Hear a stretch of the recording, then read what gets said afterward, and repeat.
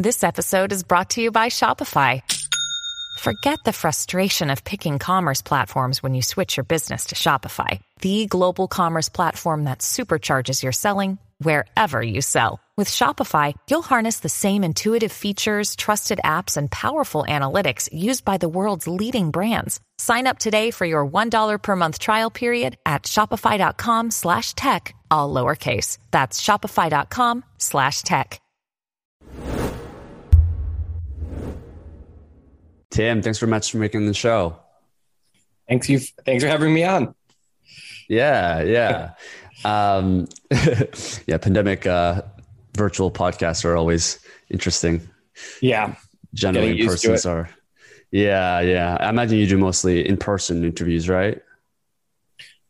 I guess podcasts are actually often like this. Most other stuff is in person that has become not in person, but like I think a podcast in person is ideal, but I think this is actually one of the ways Zoom was probably being used a lot beforehand too.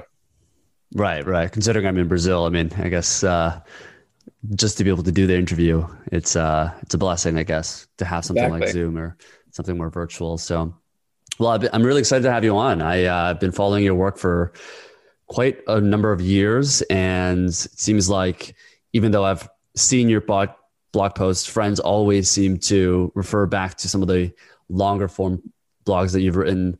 For people that aren't aware, how would you describe what you do, and more specifically, what type of writer, I guess, you are, if that's the right term? Yeah. I write, I kind of like do a deep dive. Like I do like a curiosity deep dive into something. And then I'll just find a topic that I wish I knew more about, or that I've been hearing a lot about, or something I know something about and I know I like it, but I want to learn more. And I'll just kind of dive in. And sometimes I'm doing a shorter thing, sometimes a longer thing. In the old days, and actually I'd like to get back to this because it's kind of a fun way to do it, is I would just have a week. And so I would like 2 or 3 days, what can I learn? Or I'd be thinking, instead of learning, it might be that I'm going to try to something I already have a sense of, like, why we procrastinate, for example. And because that's something that I myself do all the time. And so instead of that might be one where I say, well, I'm just going to actually try to talk about the personal experience here, or what my kind of observation. So either way, I'll pick a topic and either research a bunch, or I'll brainstorm a bunch about what I already think, and try to, then the game becomes, if I could go back, how could I, now that I know how I actually learned about this, how could I do it more efficiently? How could I really teach someone what I just learned way quicker than I learned it, and make it a lot more like fun and interesting?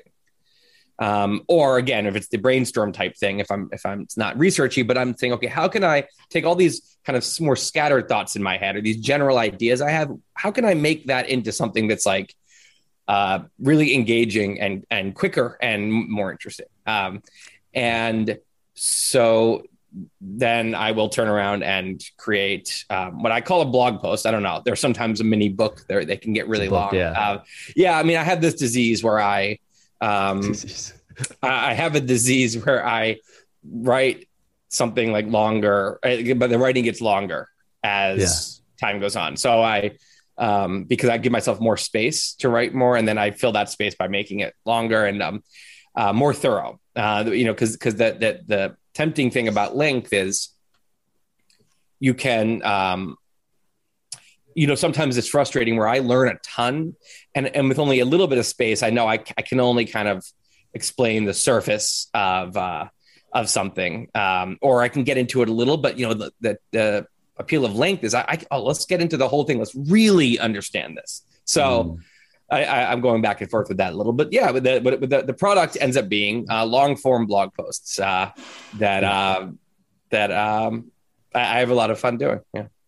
Right, right. And the topics really range from AI tech to procrastination to relationships to career advice. Like it's really all across the spectrum. More of a really more relates to what you're interested in ultimately, right? It's the curiosity that brings you in, that kind of draws you in, and it's your own journey almost. Because I think a lot of blog posts and a lot of people that give advice, they put themselves kind of on the pedestal where they're giving advice or they're kind of sharing what they've, why they're the expert and why you should do this. Whereas I think what differentiates your blog post is like, it's almost just like a kind of like a useful journal almost of the things that you've done, the mistakes you've made and what you've learned from it. And just kind of sharing your own experiences in a more visual, very appealing, long form manner. Yeah. I at some point I learned a lesson, which was that, there's like not that many categories of people out there. There's like, I don't know how many there are, but, like there's like 100,000 of you, Sean, out there. And that you don't realize, like they might be all over the world. They might be all different ages. They might have all different kind of careers, but they actually are interested in really just the same kind of stuff you're interested in. And they really like the way you think because they think really similarly, and they share your sense of humor and they share your level of curiosity. So they like to go just as in depth before they start to get bored, if things start to get too technical or too detailed. Their curiosity goes right to the same depth. They because some people have a curiosity that they want the surface, and then when you get into it more, they kind of tune out. Other people, they want to get a PhD. They want to go all the way to the bottom of something, right? And so but the 100,000 Sean's out there share your breadth preferences with curiosity and your depth preferences. They share your sense of humor, etc. So when I realized that, and I think there's actually probably even fewer categories, and that's probably 100,000 Tims. There's probably like, I don't know, 10 million Tims out there. It's still 7 billion people. So we're talking if you take the average group of 7,000 people, 8,000 almost now, and you pick the one that happens to be most like me, that's a 1 million person group, right? And if you say 10 million, that's 1 in 700. So there's someone in the 700 that probably happens to be really similar. Okay, now we have 10 million people. So once you realize that, I'm like, well, why do I need to be an expert and give advice? Now, there are experts that give advice, and that's awesome. And I'm happy they do because I sometimes read them. But I know what the 100,000 Tims like, or the 10 million Tims is, they would rather, they want to have fun while they're learning something. They're interested in a ton of different things. They have a certain sense of humor where they happen to like visual things. They like stick comics. And so I just kind of that's my gauge. I know that if someone sent me a certain article done a certain way, then that's a good way to do the articles. Got it. And your approach when you're looking at writing these blog posts and how you frame it is, do I ultimately want to read something like this? Am I interested in it? And you think about it as a way, okay, there's probably, if I like it, that there's going to be 10 more million people that are going to love what you're doing, because that's kind of the difference, right? You're not just writing something to make it interesting. You really want someone to be a fanatic of whatever it is that you're reading. Yeah. It's, excuse me. It's like, AI, I wasn't sure if I was interested in it actually. Sometimes these, it's kind of really out there,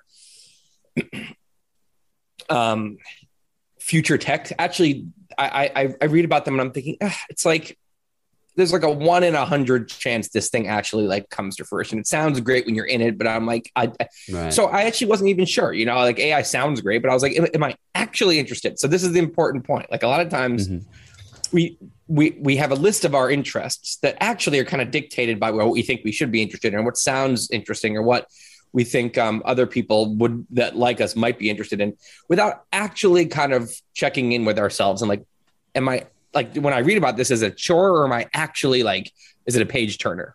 Am I kind of exhilarated by the topic? Do I really want to go tell people about it? Do I find myself thinking about it, not just right after I read it, but like a week later? So AI, I wasn't sure, dug in, read a few books, passed that test. I was really mind blown. And I was thinking, oh, this is a huge deal. It's not a 1 in 100 chance. First of all, it's already here. AI is running much of the world, narrow AI. But then this could be like a ridiculously big part of the future. And so, and I felt like I could learn enough that I could write something really interesting on it without digging in for 2 years. So, sure. It's that kind of thought process. Well, you also had access to, someone like Elon Musk that is leading that frontier of multiple companies that are working on one of the most innovative AI technologies. Is that something that was a spawn of you being more interested in AI, like that you had actually close access to information that maybe a lot of people didn't have, or were you already kind of interested in it and that's what made Elon Musk reach out? Yeah. Because I'm really curious to dig into that story. And the second. Yeah. So AI, that example, and this I would say is an important thing for like any like aspiring nonfiction writers to think about is like, I had no connections when I wrote about AI. I had every connection that anyone else has. This was pretty early. I didn't know anyone. And what year was your first, sorry to interrupt. What year did you start writing about AI? So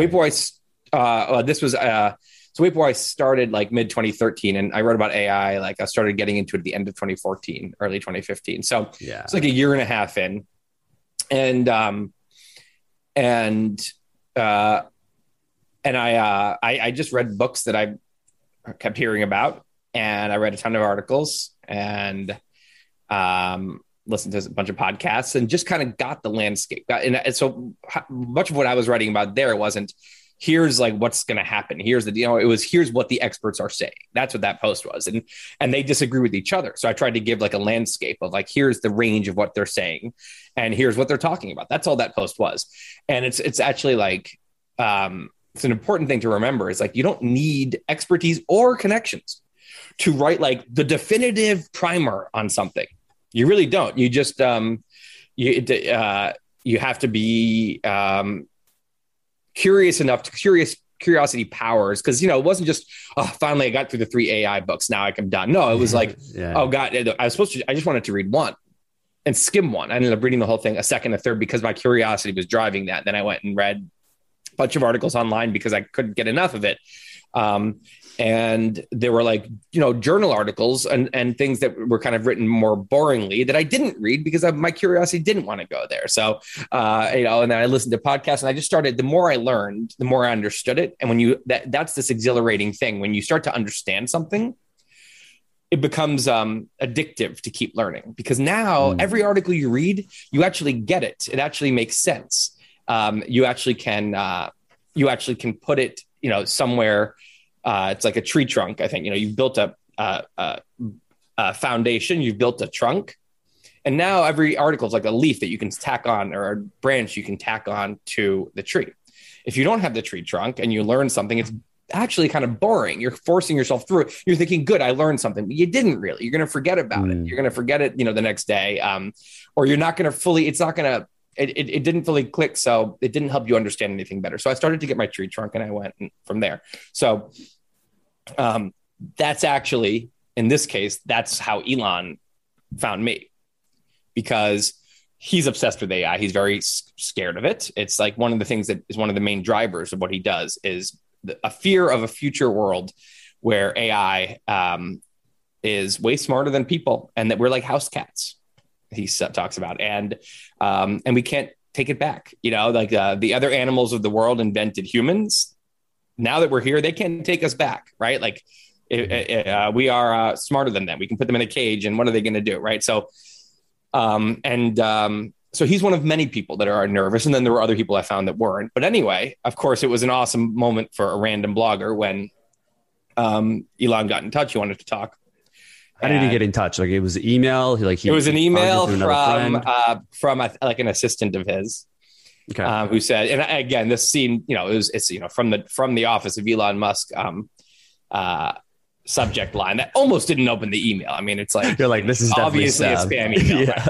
Right? And then it was like, Elon likes your writing and would like to. Well, so first he tweeted out the post, which was very exciting. It was like, oh wow, okay. Hope I said everything right in that post, because that post is now getting a lot of traffic.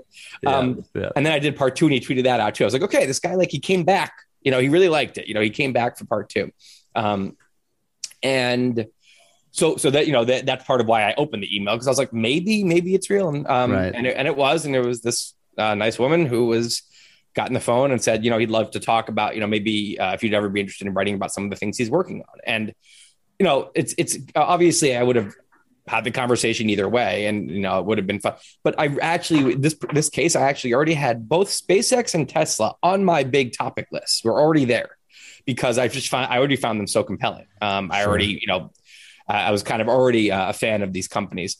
So it wasn't like someone saying, oh, this really, really famous entrepreneur is reaching out and they want you to write about their, like, their kind of manufacturing plants, or their distribution empire, things that I'm like, I don't know if I can make that interesting, or if I can, like, I'm not sure I wanted, that's a topic. But here it was like space, revolutionizing the entire car industry, like, and the energy industry, like, big, exciting things, as big as AI, so, sure. So then I'm on the phone again. I imagine it's going to be him calling, with some other people on the line, and he's going to say hello, and then he's going to leave, and they're going to talk about, that's what I was imagining. Just him calling. And we talked for over an hour about all kinds of stuff, just great conversation.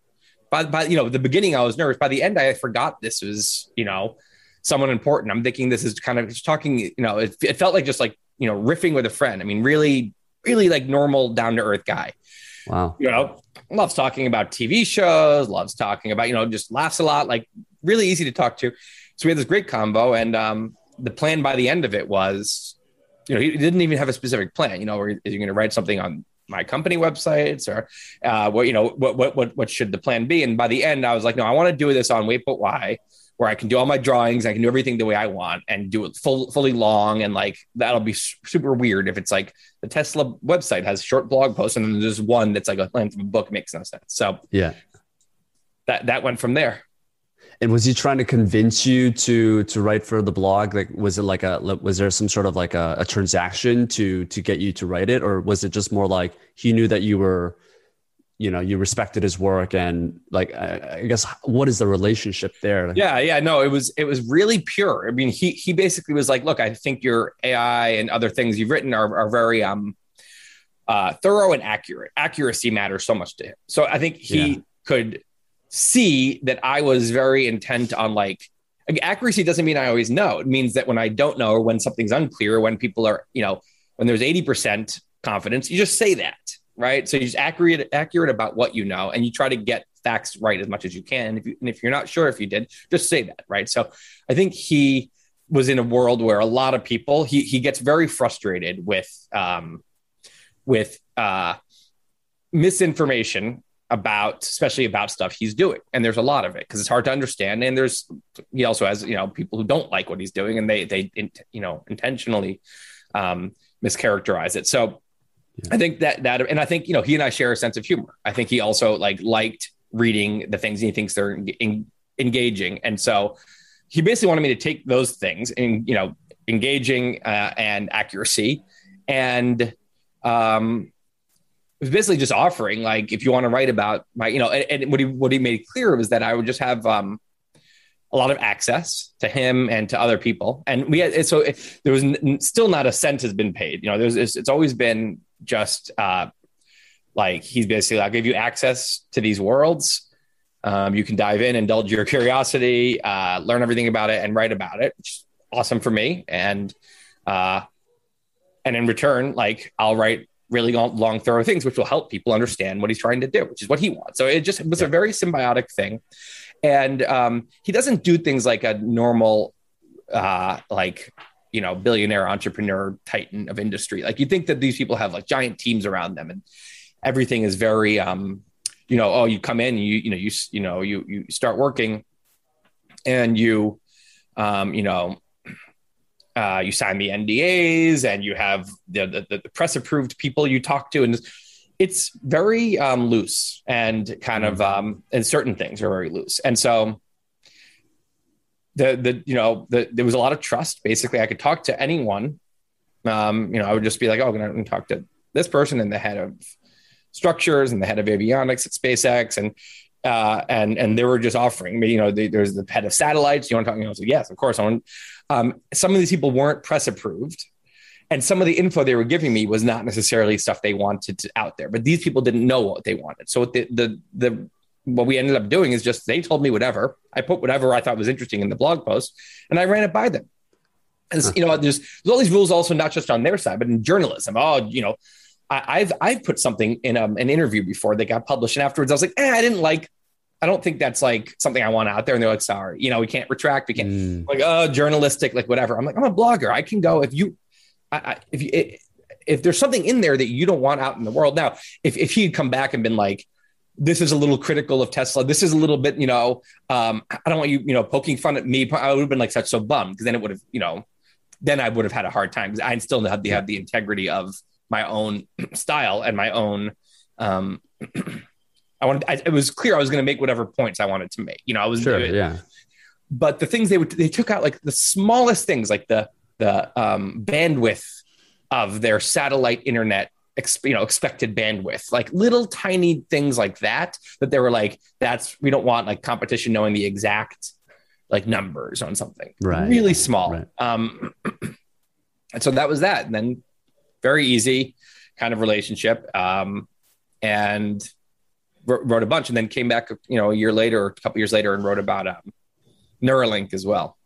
Yeah. And I want to dig into Neuralink for sure. Did you get a chance to go to and have a one-on-one with Elon as well, like in person, and really dig into his story and how he thinks? Yeah, he's very, very, very available for this project. We met in person a couple times. We talked on the phone a bunch of times. It was pretty easy to just say, okay, I would go and do all the research I could, and want to waste his time. I'd do all the research I could, and then I would kind of figure out where the holes still were. But it wasn't just always, because again, I could ask his experts, I could ask his staff for specific. It was much more like, what the big philosophy here? What's the big, and so we just got on these phone calls and kind of get into like, what's the big picture here of humanity, and get into those kind of conversations, which would help me paint the really big story, which is what I wanted to talk to him about, because that's the reason these companies exist, because the big story in his head. Got it. Cool. And what were the things you learned about him that maybe isn't out there as much in the press, in terms of how he thinks? I think you wrote a little bit about it in your Neuralink post, in terms of how he looks at starting companies. What's his starting point? What's kind of the way he works towards his vision, and maybe like how that's different than maybe how most entrepreneurs are doing it today. Yeah. So he's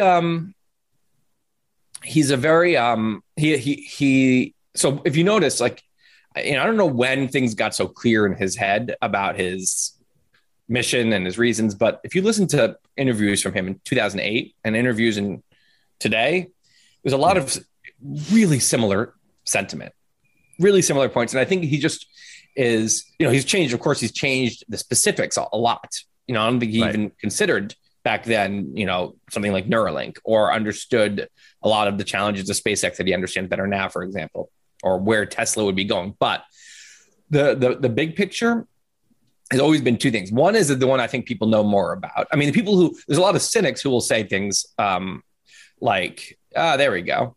Yeah. I'm just going to pull this up for people. Yeah, that's great. Yeah. So there's a lot of cynics that, of course, will attribute all kinds of things. He wants to be rich. He wants to have power. But I really, I don't think that's what it is. Like, I've talked to him a lot, and I truly don't think that, I think that what he says his motives are his motives. So if you look on the far right here, you see increased chance of a good future. So this is the big thing. He knows that there's nothing we can do to guarantee a good future for humanity, but he's not very focused on individuals as much. Like I asked him about like, well, how about improving lifespan of humans? He's like, yeah, that would be nice, but what he cares about is the lifespan of the species. He wants the species to go on and not go extinct. Or the way he would phrase it is, he wants to preserve the light of human consciousness, especially if we might be the only life. We don't know. The Fermi paradox is confusing. Maybe the universe is teeming with life, but we truly don't know that. And there's some very smart people who suggest maybe it's very rare. And so he wants to preserve the light of human consciousness. He thinks it's this, he feels very emotional about that. And not just that, though, increased chance of a good future. Wants the future of humanity to be better than the present, not worse. So from there, he works backwards. So here you see Neuralink, which is the idea is to work backwards. Well, what are the things? So this is actually an earlier. There's that yellow thing is missing, but check. That's it's if you. I think it down at the bottom, but in the meantime, I'll say the point is so if you work back from, actually, here's what you should do: find SpaceX. Oh, okay. Well, that works. That works too. Okay. So basically it works back. So reduce existential risk. Okay. So this is so far, if you go backwards, we're all SpaceX, Tesla, and Neuralink all are still fit into this thing. Now, if you work back one more, now we get to something more specific that only applies to Neuralink. So for SpaceX, what the thing that would reduce existential risk is making life multiplanetary, which is, not having all of our eggs in one basket. And, things like asteroids could happen, or AI, some disaster. But if we're on two planets, maybe we can survive it better than if we're on one, which is why SpaceX exists. Tesla, it would be, accelerating the advent of a sustainable energy world because of climate change and economic disaster from running out of fossil fuels and other awful things that could create, absolute catastrophe for future humans. And so that, everything stems from here. Now, in the case of Neuralink, it has to do specifically with fear of AI. And this is the hardest one to explain kind of, but it's basically that he thinks that if we can't beat it, then join it. If we're not going to stop AI from being built, then at least let's become AI ourselves, which means you still have human intelligence in your brain. You're not changing that. But now you also have artificial intelligence in your brain. So you have both. And you can now interface with kind of some kind of AI system that you can think with. And that's a whole, that's a very, it takes a little while for this one to click. SpaceX and Tesla are easier, but the point is how do we get there? We need mass adoption of the whole brain interface. That's the specific goal. Okay. If we have that, then everything goes towards that green circle. For Tesla, this is mass adoption of electric cars and solar and batteries and, whatever, mass adoption of this stuff so that fossil fuels get used less and fossil fuel plants close and solar energy, solar fields open and, electric cars and all of this. So in this case, it's that, right. And then SpaceX, again, it would be, the actual goal would be multiplanetary colonization so that we have not all our eggs are in one basket. So, life insurance for the species so that we have an increased chance of a good future. Now, in order to get to these three goals, there always has to be a business model that there needs a lot of, one company can't do that goal alone. There needs to be a widespread industry.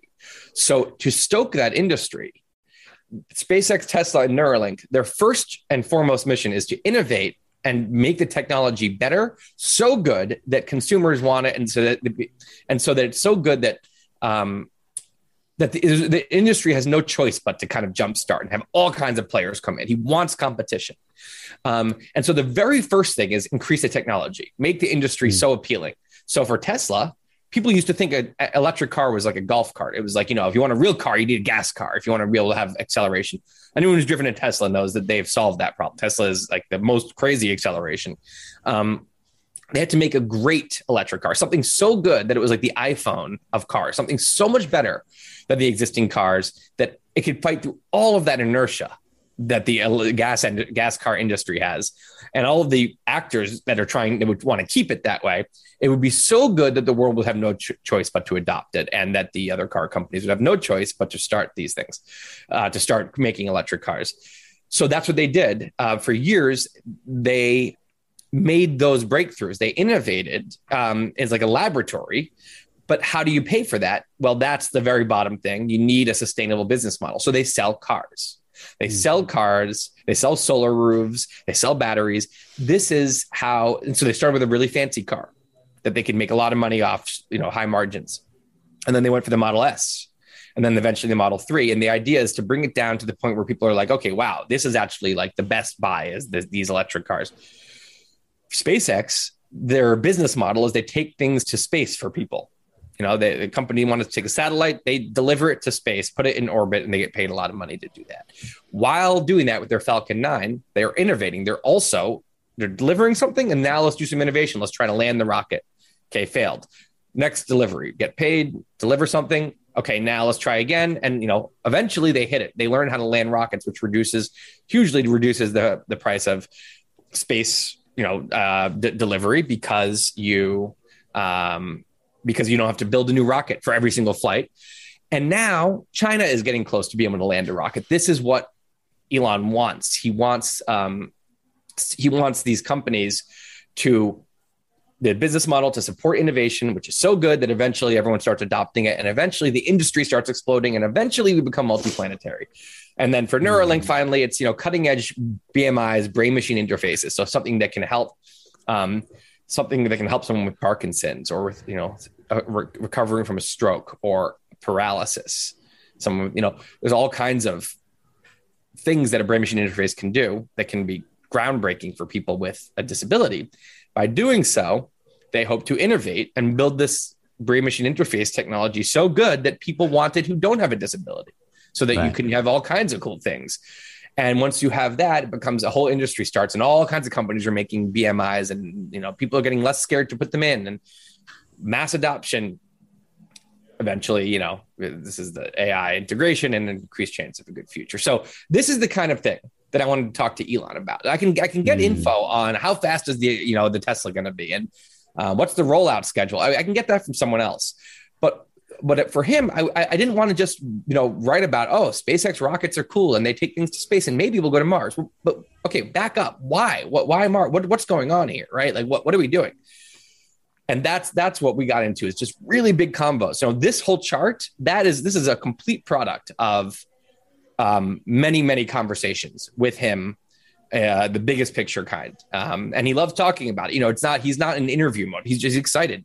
Now, I'll say something is that people who follow him, they know about this. They know that his whole increased chance of a good future, they know about that is the thing that drives him. There's something else that drives him that I think people are less aware of, which is he has he believes for human life to be a good future is not just safety, but actually fun. Like he talks about fun a lot, right? Yeah, the value of enjoying life, the value of being inspired. So inspiration. He wants people to wake up in the morning and feel proud to be a human and be excited and have adventures. So he talks about, he says when we go multiplanetary, it's two reasons. One, it's life insurance for the species. And the second reason is his words, it'll be the greatest adventure in history. That for him is an end goal. That is an actual valuable end goal where, the 60s, the moon landing must have been a really exciting time. He wants to bring times like that back. The Tesla is not just good for the future, but he thinks it's a fun car to drive. He thinks brain machine interfaces will be unbelievably fun to have. I think this actually is important to him, that he wants not just life to go on for a long time, but life to be good and exciting. And he wants, and I think that just comes from his own personality. I think he thinks that way. I think he likes to have fun and likes to think of it that way as a real value. Mm. And with all the things that you've talked about, I'm just going to stop the sharing since you've really covered it pretty detailedly. For all the things that you talked about with him, obviously a lot of the things that he's working on is hoping to make the future a better place for humanity. Did you ever think about, did you get into in deep details in terms of how he views the future, and maybe that's how that's shaped the way you think about the future? You had this very interesting quote, I think it was in an interview, where you're looking at, the lifespan of humans is like 100,000 years. And if it's like a 500-page book, then every page is 2 centuries. And you're looking at, let's say we're on the 500th page right now.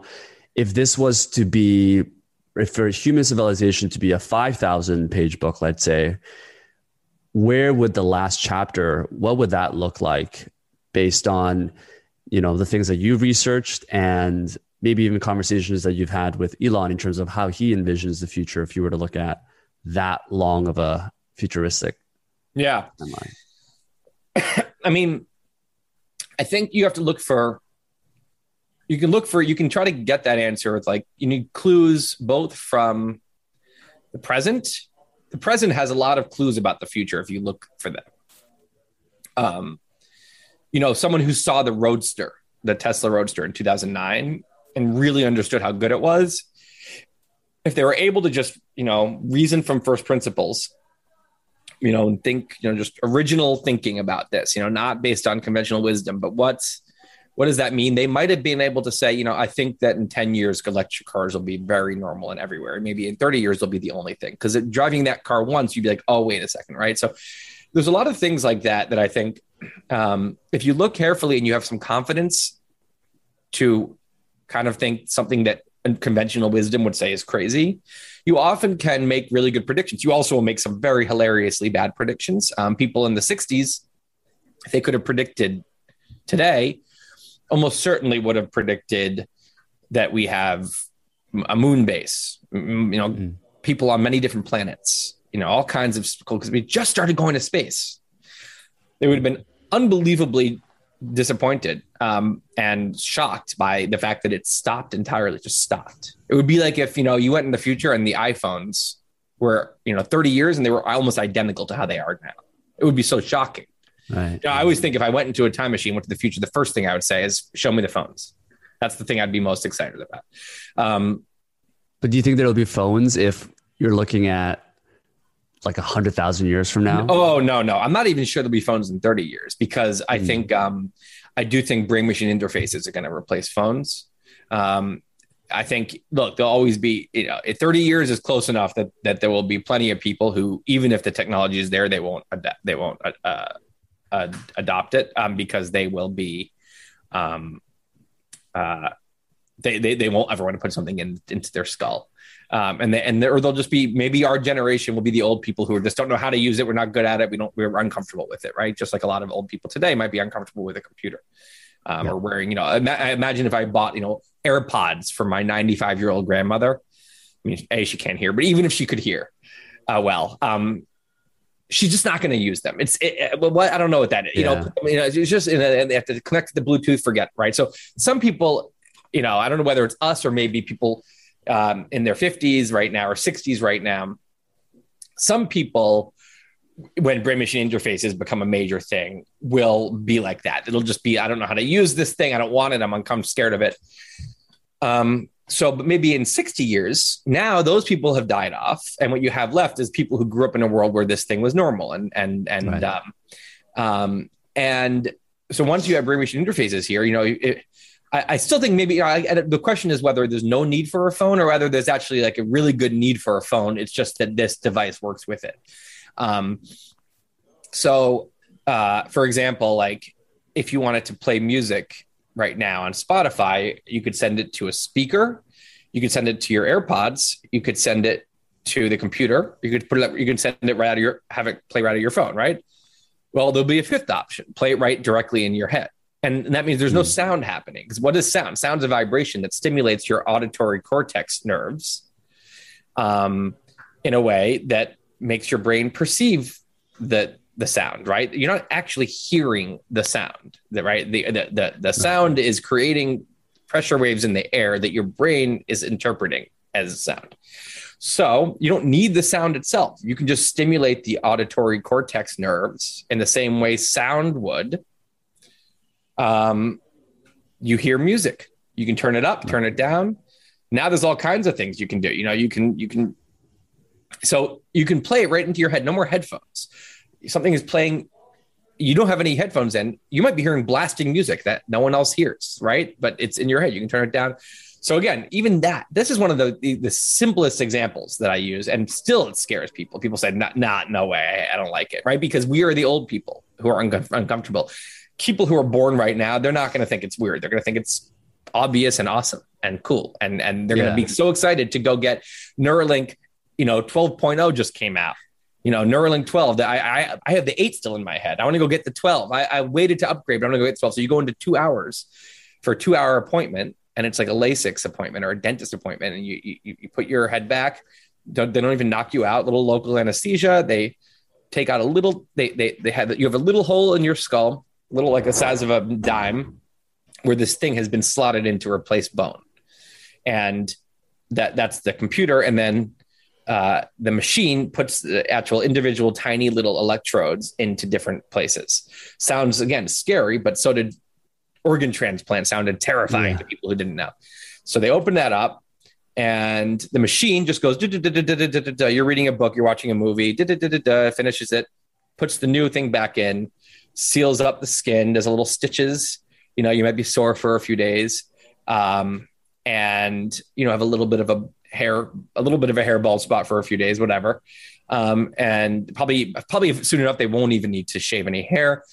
Anyway, you do that and you leave and you're done. And I was saying you text people, but however you're getting in contact, then you'd say, hey, I all set, got the 12. And they're like, okay, you can finally send thought emojis to us, whatever the thing is. Again, there's a cartoon, there's a commercial from the 60s where they show someone being like, here's what the future will look like with computers. So I said they would overestimate space. They would underestimate computers. It was this room of huge screens and these big, physical things. And you could watch a different thing. You could do a different program on each screen. But of course, the iPhone, those are your apps in your pocket. It's way cooler than that. Mm-hmm. So anything I'm describing with such a new thing is almost certainly going to be like that. I'm describing the big room of screens, right? Whatever it actually is going to be so much cooler, I believe. Again, maybe it goes the direction of space and maybe nothing happens.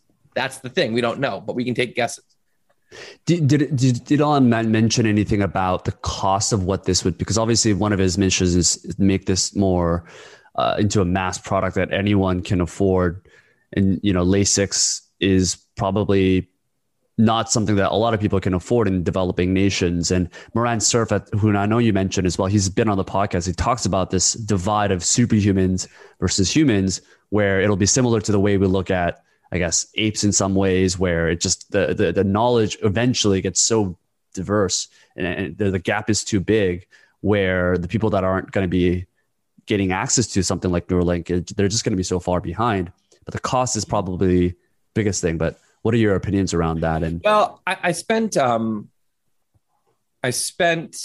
couple of weeks in Nigeria a couple of years ago to write about Nigeria, and then I went to other places and wrote about them. And while I was there, I spent the week with a family, and we went out, and visited her mom in this little village, and they were very poor. He asked, I said, can I bring a gift? Can I bring something? And he said, well, if you brought her rice, she'd be so happy. So we went and stopped at the place, and this big bag of rice, and it was like maybe $50, a huge bag. And I brought her that, and he said that that's 6 months of food and like the greatest gift she's ever received. And I was like, $50, right? I mean, wow. Different world, right? Just different world. I was actually trying to understand the economics, and her rent is about $5 a month. Which, and the son's rent in Lagos, which is a much more, much more developed place, and is $50 a month, right? So just a different set of economics. Wow. And yet all the kids had a smartphone. Huh. They all had a smartphone, and it wasn't an iPhone, but it was a perfectly good smartphone. They had apps. They're showing me videos. They're on the internet. They're exchanging phone numbers. They text. We WhatsApp today still. So to me, I think now, but go back to 2008, 2007. Of course, they don't have a smartphone. Smartphones are for really rich Americans and Europeans, if it's there yet. Really rich people, and then it goes to Asia. Okay, now it's for really rich Asians too, right? And then eventually it goes to places. Now it's for really rich people all over the world. Then it becomes for middle class people all over the world, and eventually, by the way, another time I was in Myanmar, and we meet a bunch of monks. And what do they have with them? They have their robe, their bowl, and their smartphone. Those are their objects they own. This is a theme. It's everyone everywhere who wants one. Maybe older people don't know, but anyone who wants one, it's smart. A lot of the smartphones are now free with a really cheap plan. So the point is, maybe Moran, might know more than I do. He probably does, but to me, I see this as something that starts off now. You think, you're putting something in your brain, you need surgery. This is going to be for not just rich people, but people who have $10 million, really rich people. Yeah. Actually, the point of Neuralink is that on day one, it's an appointment you could do for a couple hours that doesn't cost too much, a couple $1,000s, right? And comparatively. But they also think this is something eventually can be covered by insurance. They also think eventually this could be something that comes down and down and down in price until we get so good at smartphones, we got so good at the technology, we learn how to make it for dirt cheap. And so I don't know, maybe this is different, but I have a feeling if this is important enough, there might be an awkward transition time when some people have it and some people don't. But my view is also that by the time it's doing something where it's the people who have it, they can think with AI, they have a different level of intelligence. That's far away. I think that first it's stuff like I can play sound right into my head. Wow, I can have a picture of a dress in my head. I'm a dress designer. I can just beam it up to the screen to show people, right? Cool things like that, but it's not like we're a different kind of species. No, just some cool, like an iPhone is cool and helps you with productivity and is really fun and useful, but it doesn't change who you are. I think by the time it's changing who you are, I think that we've solved the problem. And I think that anyone in the world who wants one can get one. Right. The kind of going back to the point about Nigeria and Myanmar is the idea that initially smartphones was such an expensive product. And by the time, whether there's a 5-year gap or a 10-year gap of no one really being able to afford it in developing nations, that it just became so cheap that they just skipped the desktop completely. And they just went right into having a mobile phone. That's kind of the idea with Neuralink. They also talk about another thing is, these solar units that are getting, this is somewhat unrelated, but it's the same point, is that it's the idea of there's places that don't have electricity, like in rural Africa, for example. This mother didn't have electricity that I visited. But what she might have before she ever has wired electricity is these independent solar units that there's a lot of nonprofits working on stuff like this that can be distributed in a way that can create a sustainable industry where in these places where anyone can end up affording these units that they collect solar power during the day and they have internet too. So it's a combo. It's this is a solar unit that also as a Wi-Fi unit. And so at least for a good portion of the day with no wires anywhere, you have electricity and Wi-Fi, and that could leapfrog wires. They'll maybe never have a normal grid. Right. And so likewise, a lot of these things leapfrog. Right. There might be people with brain machine interfaces. If we talk about this industry, there might be people with the really, really advanced brain machine interfaces we're talking about, the ones that are really big deal, that never got the first kinds in the first place. I don't know. Right. It's almost like, I don't know how this would relate to VR. It's almost like VR would be kind of this next step where we have something in our heads that can, that VR to me is a hybrid. Yeah. It's something where you're starting to, look, Elon talks about how he's told me I am a cyborg. And I'm like, well, I have a thing that makes me like it. So he's like, no, you are a cyborg. And his point is, right now I am talking to someone in Brazil. Only a human can't do that. Only a cyborg can do that. I can if I want information, I can call it up with nothing. Nothing's attached to me. I can call up information from anywhere and immediately have it. I'm a cyborg, right? I can. But the only thing is that this is outside my skin. If this were inside my skin, right, and I could just do these things with nothing, you'd say, yes, that is a cyborg, right? So who cares what side of the skin it's on? And so I think that the VR is getting closer, where it's still outside the skin, right? It's like across your eyes and ears. But you're living in a different world, right? You're in a different world, or you see stuff in your world that's not there. And eventually we can start socializing that way. This technology is moving quickly. And I think all of this converges into the brain machine interface when that's the final frontier. It goes it goes in the other side of the skin. And now what does VR do, right? It changes what you see and it changes what you hear. Well, we already talked about the brain machine interface can make your audio cortex think it's hearing sound. And of course it can make your retina think it's seeing things. So it can go into your occipital cortex. It's been so long. You can go into your visual cortex and it can project images directly into that aren't actually being seen with your eyes, that now you feel like you're seeing. You don't actually, your eyes are just cameras. That's one way to capture something into your visual cortex. But so the point is, why, we'll look back. I think we'll look back on this era is the devices era. Oh, we had the things in our head, and we think the things in our ears, the headphones, and we had the things in our hand, the phones, and our screens in front of us. And that was all we needed, these devices. We were like low grade cyborgs, but the stuff was outside. And eventually this one little disc goes into your brain, and that's it. And of course, that's also your wallet, and that's also your, no more carrying stuff, keys. And I mean, we're already past carrying. Most people don't need to carry things other than their phone now, but or at least I still have keys for my old ass door. But basically, I think that's the ultimate frontier for all this stuff, to the point where we'll look back and say, oh, we were such clunky low grade cyborgs back in the 21st or first half of the 21st century.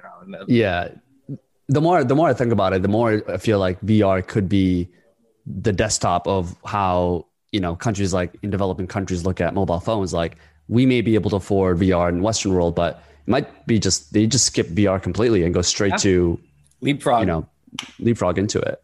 Leapfrog to that, because the point is the smartphone isn't just, smartphone has so many uses that when it gets cheap, it makes sense for everyone to get one. VR might be, if it's just for fun, or if it becomes for productivity, it might still be excessive for people that can't afford very much. But when the brain machine interface gets good enough, it'll be as important as a smartphone or more to everyone to have, and so it will. So I can see that being the kind of thing that people get who wouldn't have gotten the more excessive, maybe seeming VR headset. And how does this relate to languages? I mean, I'm just going to kind of pull this up, that one of the things that you also talked about in the Neuralink post, which is like, smartphones, as you mentioned, with Elon Musk, that we're technically cyborgs, it's just outside of our skin, but we're still using languages to communicate with other people on WhatsApp or Facebook, or, you and I are still using English, let's say, as a language to be able to communicate with people.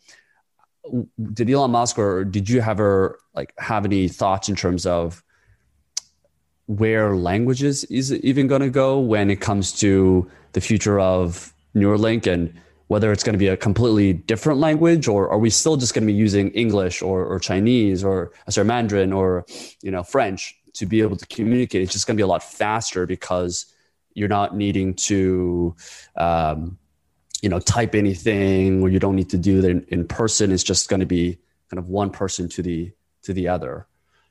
Yeah. So this is one of the things that's going to be very hard for people in our era to imagine. But and this is something I talked to Elon about a bunch about. He makes the point that language is very low res. It's very lossy. So if the example I use is, if you went to a horror movie and someone asked you how it was, you could say it was terrifying, or it was scary, or maybe you don't like it and you think it was dumb or cheesy. Okay. What you actually thought, because you could see 50 movies and describe, that you might describe as cheesy. or 50 movies you might describe as terrifying. But you had a completely, nuanced, different experience in each one of them, right? And so when somebody asks you how the movie was, you really you have like 3 or 4 buckets, and maybe you describe it a little bit more. So maybe instead of having, 4 big buckets for those 4 words, maybe if you actually want to talk more about it, which takes time, now you have maybe, 20 little buckets. You can kind of get a little more nuanced for your particular reaction. But really, to do it right, you'd have to have 10,000 thimble-sized buckets. For each one is a very specific set of emotions that you are feeling. And language, what we do, because we don't want to spend all day talking about it, and we just will use one of the big buckets. We'll say, oh, you got to see the movie. No, it's terrifying. Okay. And so what's happening is that nuance, however many megabytes of data that nuance is, or kilobytes probably, that is going into something that is, one word, one bucket. And so now what I do is I'm actually handing someone the bucket that says terrifying on it. And they have to look in there, and they know all the different things that could have been put in there to match that. And they have to guess what it might be. That's it. Based on how well they know me, or what they'll probably do is assume the kind of thing that they put in there, they'll assume that that's what I'm talking about. Right, and that's really lossy. That's really lossy, and it's slow, right? So if I wanted to get more info across, if I wanted to get, instead of, I don't know how big it would actually be, if instead of 1 kilobyte of info across, I mean, I'm sure it would be 1 byte for a word, maybe. Instead of getting 1 byte of info across, I wanted to get 10 kilobytes across. That I might have to sit there and talk about the movie for 7 hours with you, right? So think about that. If I wanted to get 10 kilobytes out of my head, I'd have to talk to you for 7 hours. And again, I'm probably hugely overestimating what 7 hours of talking would take up, but just as an example. So that's really slow. And that's an awful data download situation. So what happens is we end up with really unnuanced conversations. The thoughts in my head are not really great at getting into your head, and vice versa. Yeah. And in conversations, we're going really slowly, really slow data download, really lossy, really low res. It's a bad system. So language is an incredible system if you compare it to what became before it, which was no language, no communication. The thoughts in your head are isolated into your head, right? They're quarantined in there. Language is this magical thing. I can get a thought through the air, through air pressure waves. I can create pressure waves. I can encode the thought as pressure waves in my vocal cords, send out some pressure waves that have a thought encoded into them. They go into your ear, they vibrate your eardrum, your auditory cortex interprets them, hears them, and then gets interpreted as a thought. So that's magical. But Elon's point is that, well, that's cool, but it's 100,000-year-old technology. Think about, I have another example in this post. If you brought a caveman here, how unbelievably blown away he'd be by everything. But he'd be, if you were just in a field having a chat with him, he'd say, well, how do you do this? And you say, well, we just do this. He says, well, that's what we did. Right. You're still doing this is what you, right? This would be the one thing he'd be like, you haven't advanced at all here, given everything else is airplanes up there, but you're still just talking to me. So the bigger point here is that a lot of times not only is it lossy, this low res thing called language, but we start thinking in that language. It actually makes our thoughts slower and less nuanced. And we're none of us are in practice with communicating much more nuanced thoughts. So we think in words, we talk in words. So if you and I both had a brain machine interface, we wouldn't, maybe at first, the really low, the very first versions for the people who are not trained with them, I'd literally be thinking a thought and you would hear it in your head, something like that. Or I would even simpler, I'd think words and you'd see them printed or something in front of your eyes. I don't know, something really low grade. Eventually, you would still be thinking in English, right? If you were a person that thought in English. At first, because I only speak English. So the people who start with this, they'll be really, really, really bad at it. But the idea eventually, I think, is you can get to a point when we are thinking, if you're watching a movie, even though I just said you're thinking in words, you're not always thinking in words. And when you're thinking fast, if you're watching a movie, you're not thinking, you don't have a running dialogue in your head the whole time. Oh, that's cool. Oh, I wonder what she's going to do. I wonder, that he's saying that. You're not doing that, right? You're just watching, and it's much more, something's happening, but it's not really words. The idea is that whatever is that kind of thing is what you can just think to someone else. And you guys can be giggling together about something that no words have been expressed, but you both are expressing the thing, the emotion is being expressed and the reason for the emotion is being expressed. So again, this is the kind of thing that I can almost guarantee that people from the future, if they watch this podcast, they'll laugh thinking, okay, he knew something big was coming, but he was really bad at understanding. He wasn't sure. Exactly. Yeah. Right. Yeah. Right. And so if you see here, it's like the idea is eventually, we're cutting out. So yeah, first, if you see here in this chart here, we go from first, it's just, your brain quarantine. And then we have language. So you have, well, like I described, then the red, that's the blue is language. The red is now language plus the cyborg abilities. So now we're really communicating. And eventually we cut out all of that with a brain machine interface and we just communicate. Well, it'll be fast. It'll be much faster way to communicate and to brainstorm. Mm-hmm. And when you brainstorm, it's kind of like if 3 people are brainstorming and they're doing it well, they can form like a super brain that's smarter than any of the 3 of them. Mm-hmm. And so the idea is if we can all think together, we really can form a super brain. You can have a bunch of people thinking together and solve problems that no human could solve on their own. Now, the thing that's all fun and that's cool. But the reason Elon's doing this is because he wants us to be able to think with AI also. So with each other, but also we're thinking, picture this as some Siri of the far future. And it's just like another voice in our brain. You've got your limbic system arguing with your prefrontal cortex about whether you should eat that brownie or not. That's not 2 systems talking. It's just, you feel like you're torn, right? You don't know, I just want, no, I shouldn't, right? But there's 2 systems arguing is what's going on. So Elon thinks that the Siri of the far future will become a 3rd system. It won't feel like you're communicating with a 3rd thing. It'll be, you're thinking. In you. And so now you can actually think with. Fascinating. You are Siri. That's the thing. Siri is now, because Siri is in your head. It's just like you have your limbic system, your prefrontal cortex, and you have your super advanced AI, and all 3 of them are now one big system inside your head. And you have AI, and right now the best way we can communicate with AI is with our voice or with texting with 2 thumbs. It's super low bandwidth. Yeah. Brain machine interfaces. Once we get good at this, and maybe it's the people born now, maybe it's people born 20 years from now that really are good at it.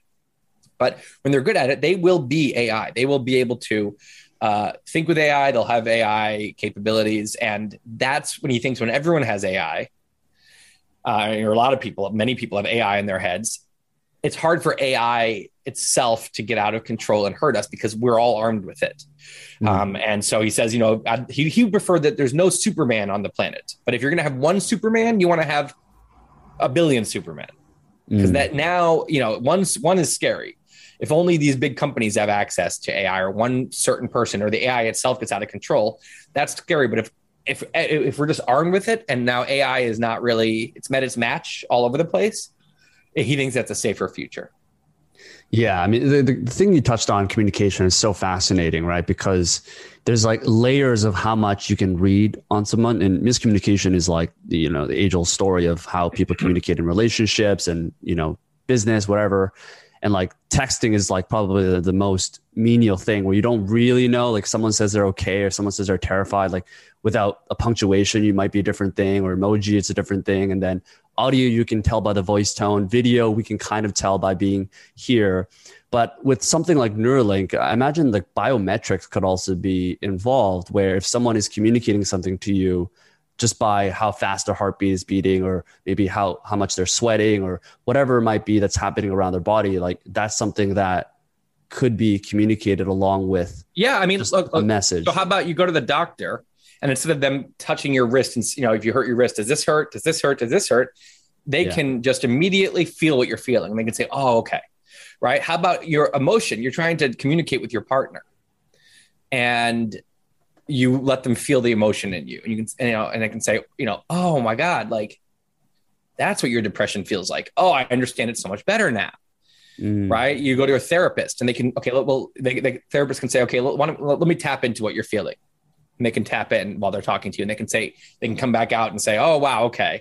So look, here's what I think is going on. Right. I mean, you can actually, an emotion is just something magical about an emotion. It is a physiological process that's going on. And with the physiological process, just like sound doesn't have to actually have chemicals, just like sound, you don't need actual sound in the air to make your brain think there's sound. You don't need actual chemicals going through your brain to make the brain experience what it would be experiencing if there were. So someone else could, the brain machine interface electrodes stimulate neurons in a way that mimic the emotional experience I'm having. And then they can turn it right off. And by the way, of course, now this gets to, we can start to help control our own emotions. If I'm feeling, I can, right now on my phone, I have we have if it gets too loud, I can set a sound limit on my phone to protect my hearing, right? Don't go above this sound. You can start to be like, don't go above this anger level. So I go on my phone, I open the emotions app, and I go to anger and I say, cap it here, or cap my hunger here right now. Or, I'm going out to really good dinner tonight. Let's get really hungry. Right. This all sounds nuts. And again, so many people, this is, we talk about progressive and conservative. It doesn't just apply to politics. If you want to know who's progressive and conservative in other ways, see how they react to this. Some people are super excited. They're saying, this is amazing. It's confusing, but I want to get me in there. And other people are saying, what? Never, no way. I don't like it. That's a conservative impulse. Right. So, I noticed just by talking to people, you hear all kinds of different reactions, and there's nothing wrong with either of those impulses. This is a totally new, scary thing, but it's just interesting. You learn something about yourself with how you react to something mind blowing like this. Yeah, I mean, it's not right or wrong, but I mean, I would imagine with how powerful something like this could be, like the people that really knew how to use the internet and Google, or even just the latest social media, whatever it is that we want to be adopting that has high potential to be useful, those people are generally the ones that are going to get ahead. And I imagine the people that are going to be more progressive are the ones that are going to be more excited about this. They're going to take advantage of the opportunity. Early adopters, and not even early, but just the people who can adapt to very quickly changing things, which gets harder as you get older. That's why young people will have an advantage. That's what they always do with technology. But I know some 75-year-olds who are unbelievable at technology, right? Because it's mostly an attitude thing. If you're curious and excited about it, you'll never get bad at it. It's when you start checking out and it takes more effort maybe to stay, a 10-year-old is going to be great at any technology that comes into her hands, because we're just, we are at that age, very plastic and very adaptable. And as we get older, it gets harder. It's like training a dog, right? So, so I think it's going to be a bigger and bigger advantage. It's going to be a more and more important skill to have, to not be outdated with technology. Maybe 50 years ago, okay, that the old person I don't know how to turn on the TV. Big deal, right? I mean, today it's like, well, the old people who are good with tech are probably in closer touch with their family. They FaceTime and stuff, right? And maybe they were enjoying their iPad, and that's actually they can listen to audiobooks when they're when their site goes or whatever. It's actually a bigger deal. I think it's going to become a bigger and bigger crutch to be like either an anti-tech person, someone who doesn't like new tech, a Luddite type. My sister's like this. She was, can't stand the iPhone, smartphones until, of course, eventually she gets one. She's always does it. She just does it like 8 years late with a bunch of resistance. And so it's those people, I think they'll be fine. And getting ahead isn't everything. And some people, they'll just won't care. Sure. Like I'm not going to be an entrepreneur in this very particular kind of world because I don't know how to use the thing. But I think it's a good time to maybe kind of reflect on how you feel about future tech and understand it's coming, whether you like it or not. And maybe try to see the best in it, because it's not that it's necessarily great. It might be really bad. It might be a disaster, but it's coming. And so let's try to engage with it, and it's, this is kind of in relation somewhat, but, just kind of bring it back to more day-to-day lifestyle for people and more in the present. How do you view work-life balance and in relation to technology and where all of these things are going? I think Naval Ravikant talks about like the three more scalable things are used to be people and it used to be capital, but now it's software and media being one of them as well, where there's just so much leverage that we have for being able to do more things with less time. through automation and so forth. Where's your stance in terms of work-life balance and just the idea of a 40-hour work week, whether it's now or in the next 30 to 50 years? What's your kind of stance on it? And, I think you were a little bit about like that it's work-life balance is ultimately important to be happy, and that someone that is working like 100-hour work weeks, like Elon Musk, it's kind of difficult, it seems, to achieve both happiness and being able to fulfill the number one objective in your life, which could be your career. What's kind of your stance on that? It's like a two-part question, I guess. Yeah, I think I do think that a pendulum has swung pretty far to work in that, partially because they're just booming tech and so much financial opportunity. And I think America, at least, is a place of where achievement is a core value, right? So it's prestigious to achieve a lot, right? And so I think it's not the wisest thing to have the pendulum swing that far in that direction. I think that there's a missing wisdom that I think will come. I don't know whether it's quite happening yet, but my prediction would be that if you went 10 years into the future, 15 years, it becomes a sign of fanciness, a sign of prestige to work 30 hours a week, 20 hours a week. And that working 100 hours is just a kind of a thing of the past.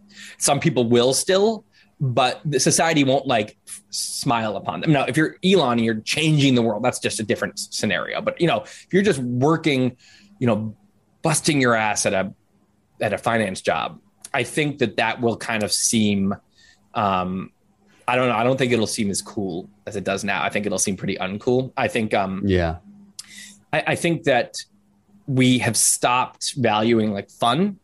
I really think there's something to that. Like someone who just, they work all the time, like that's supposed to be this good thing. And I think that that's not very wise. And so it's not, the most cliche thing is no one, on their deathbed, wish they spent more time in the office, but that's cliche because it's true. Right. So I think what'll start to be valued is like a few things, not also like living closer together, like commune type things, not like a, creepy political sense, but just like people moving to neighborhoods with people, or just even moving to the same city with their friends and family will become much. Right now, it's just like you go work takes you where it takes you. That's number 1, 2, and 3. Yeah.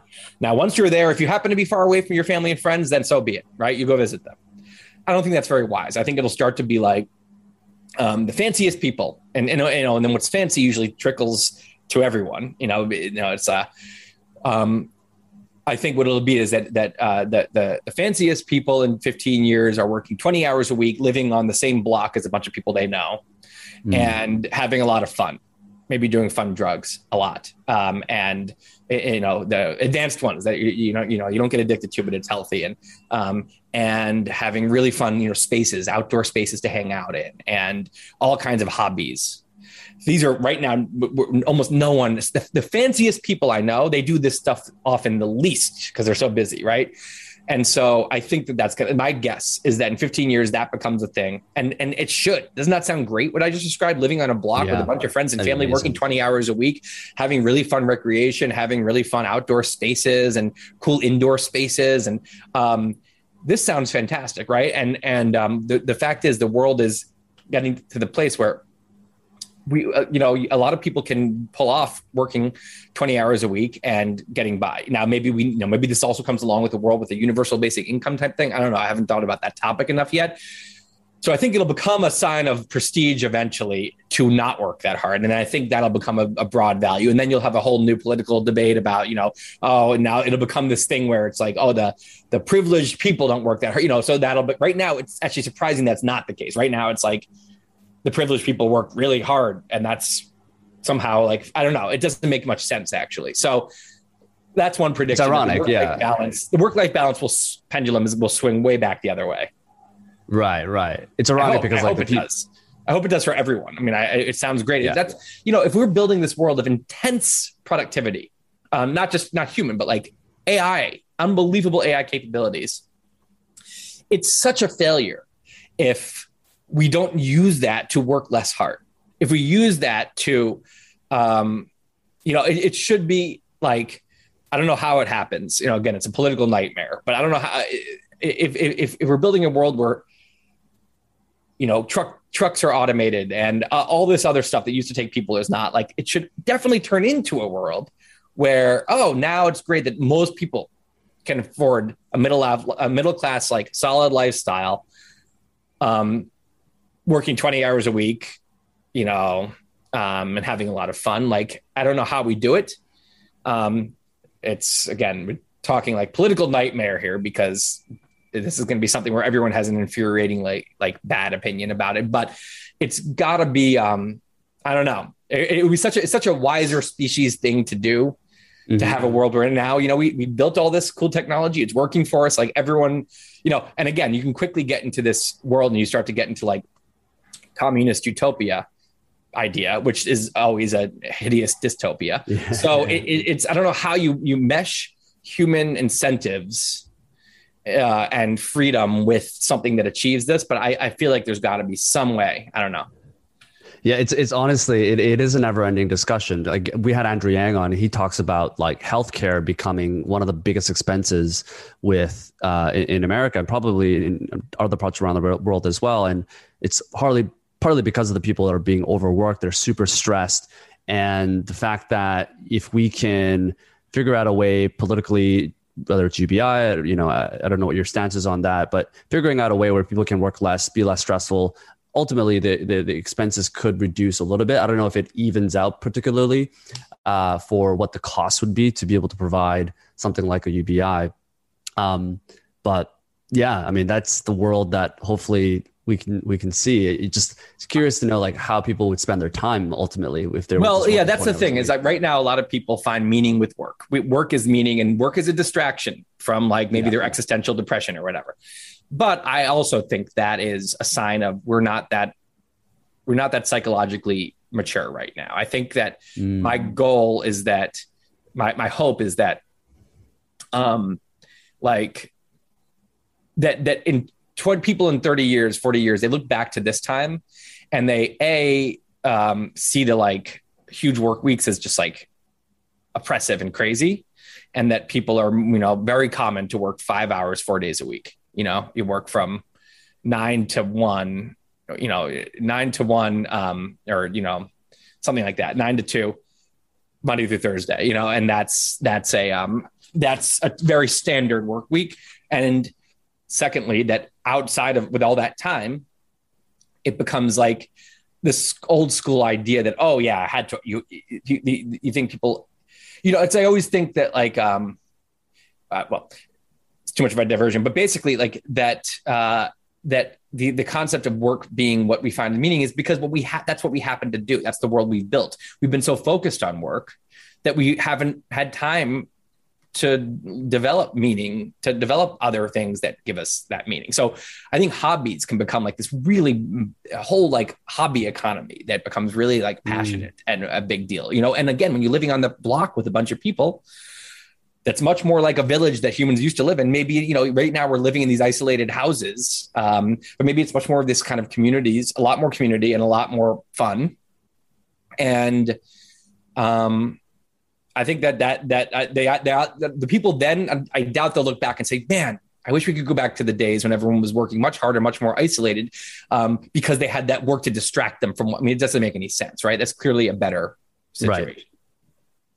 Yeah. One of my favorite things to do is like look at the regrets of people that are on their deathbed. There's like tons of YouTube videos on it that just went super viral. Like you ask for advice for people that are 90 years and over, and like what are the biggest regrets in life? And there's a common theme, which is like they didn't spend enough time with their family. They didn't, reach out to that person and told them that they love them, or they didn't spend enough time with their friends. That they just didn't really spend enough. It just comes down to relationships and people, and it kind of gets me thinking about your blog posts around your life in weeks, which will just kind of pull up. And it's such a fascinating point you made where like the people that you live around, you're probably going to see them 10 times more than really anyone else. And you can just kind of, I don't know if this is the best graph to kind of illustrate, but this is particularly what really resonated with me in a high level view. Is there a better one here, Tim, that we could pull over? Is this a pretty good? Well, if you go to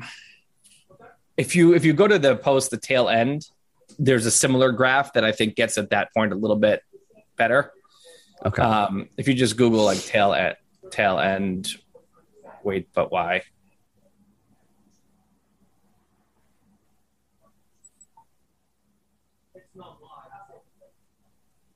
Oh, yeah, that works too.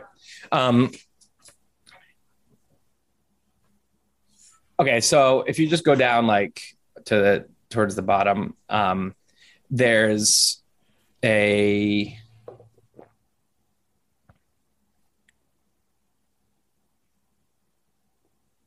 Super Bowl. Yeah. Okay, this is the bottom. There's a graph with like a bunch of people crossed out.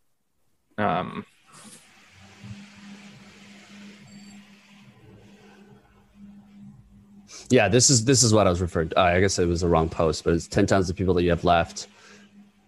If you're in the last 10% of the time, yeah.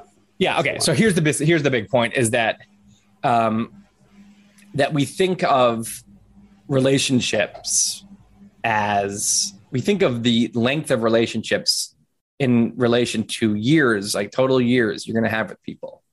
So someone who's 30, whose parents are 60, they might think, oh, wow, hopefully my parents live, a long life and I still have half of my time with my parents. Hopefully they're alive when I'm 60. And if so, then I've lived half of my time with my parents and I have another half left. But you spend every day with your parents when you were really young. And if you actually count the actual hours you spend with them, not existing in a world where they also exist, what you end up with is a much more depressing situation where if you lived with them for 18 years and then you stopped living with them, for example, you have, I did this math and I was like, wow, I've probably used up 95% of my parent time. Even though, and this is if I'm lucky, if my parents live really long, if I'm one of the really lucky people that has both parents alive when I'm 60, you're one of the luckiest people, right? I've still used up 95% of my time with them. Unless, because I live in a different city, I see them 10 days a year, right? That's 1/36th of the days I saw them when I was young. So I'd have to do 36 years at this rate to get as much parent time as I did at the age of 17. 36 years now. And so if I have just say those 36 years left, which again, that's at this point, would be over optimistic. I probably have half of that or a little bit more. We're talking about half a year, 6 months, 8 months of my 17-year-old life, which that was just that's how much total parent time I left, which means now, unless I moved to the city where they live, instead of seeing them 10 days a year, I saw them on the weekend all the time. I started seeing them 50 days a year, just say. And if you see them 50, some people see their parents, if they live on the same block, they see them half the days. They'll drop by, they have them over for dinner, So it depends on what you want and your relationships and, what you want from them. But the point is, this is a choice. And so if you start seeing your parents, I don't know, instead of 10 days a year, 10 days a year, you have 5 times the parent time left, right? And so you apply this to your friends, you could apply it to your kids, you could apply it to your spouse. Your spouse is an easier one because you're with them, but again, quality time. If you're making, 1 quality hour a week when you have something fun, and then the rest of the time you're kind of both going about your business, that's a lot less spouse time than if you're doing 2 hours a day, right? And so it makes you realize that the time you have left with people is not about years nearly as much as it's about priorities and decisions. So I think that, I do think that's a pretty sad, but important. I mean, I like that. I like making people sad with this because it encourages action. I've gotten emails from people that said that they moved cities after reading this post. And that's amazing. Wow. That's the greatest impact a post could have. If I help that person multiply their remaining parent time by 5, that's a huge impact. Greatest impact I can imagine a post having. So yeah. Wow. Yeah. And I guess one of the things that excites me about global work culture is that people can start to do that now. If they were to make a decision and say, okay, these are the people I want to spend time with. These are, my family members that I want to be able to have more quality time with. Like, it's possible now more than ever. So we're headed to the right direction. But I think your post really illustrates for people like, you don't have a lot of time left ultimately, right? Like Jesse Itzler, I don't know if you're familiar with him. He has a countdown to when he's going to die based on the average span of a human being. And he has like on his desktop and just counts down to the point where like every by second, like this is when I'm about to die. I like it. And it's like that because I like things like this because there's a really bad delusion. I mean, it's a happy delusion. The delusion that we have unlimited time. I like to draw that weeks thing that you showed before because it's like, that's it. Those are your weeks. There's just not that many. They're just kind of, they're staring you in the face. Yep. There they are. That's it. Those are all your weeks. And you're not at the beginning of that, crazy. You're somewhere in the middle. So that's it. And by the way, you might not be in that great shape the last 10 of those years. So, if the weeks till your 80s, even less. I mean, it's just, that's it. It's a little collection of weeks. And that's it. That's it for eternity. That's all you got. Oh my God. So on one hand, that's a sad, upsetting thing, stressful thing, because it gets rid of the happy delusion that I have endless. This is just a week. I have thousands and thousands of weeks and millions of weeks. No, you don't. Okay. So that's the first thing. On the other hand, I'd much rather get rid of that happy delusion, which makes us waste weeks and make bad decisions. And that we regret so much later. I'd much rather have a situation where I'm sad and stressed and realistic about the weeks I have now so that I act rationally based on that fact. So that's how I feel. Got it. Well, I feel like that's a good way to close it, right? Just to kind of give people the right message of being able to take action and like, listen. Yeah, don't waste weeks. You don't have time. Yeah. And by the way, the two things, don't waste weeks or days. But fun is not a waste. This is important because people think, and don't waste. I have to go be productive. Remember, the pendulum swung far. Don't waste weeks. But if you're having fun or you're spending time with your family and you're laughing with your family or you're sitting around with your friend shooting the shit, that is a good use of a week. So, that doesn't, I don't want this to seem like it's a call to work harder. It might be for some people, but that's not what I really mean. It's live weeks well, whatever that means to you. So yeah. Yeah. And I think our discussion around what's going to happen potentially in the future is only just an exclamation on that, right? Like, it's not just about working 100 hours a week, unless you're Elon Musk, I guess. Well, Tim, I really, really enjoy this conversation. It's super, super insightful. Where can people learn more about you? Is there anything that you're working on that people should check out?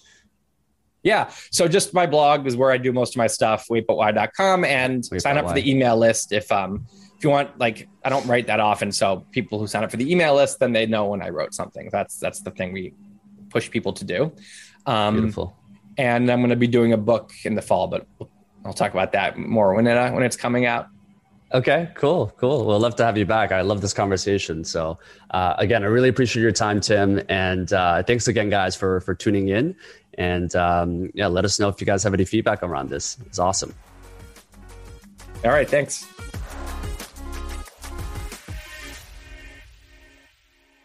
Thanks for making it all the way to the end of the show. Hope you really enjoyed our guest today and that you took one thing valuable from our conversation. If you haven't already, I would love it if you could leave a quick rating or review on whichever network you're listening to the show, and share this episode with one friend if you found it valuable. And if it's something that a friend, a family member, or just someone that you care about could find a little bit of insight from what you learned today.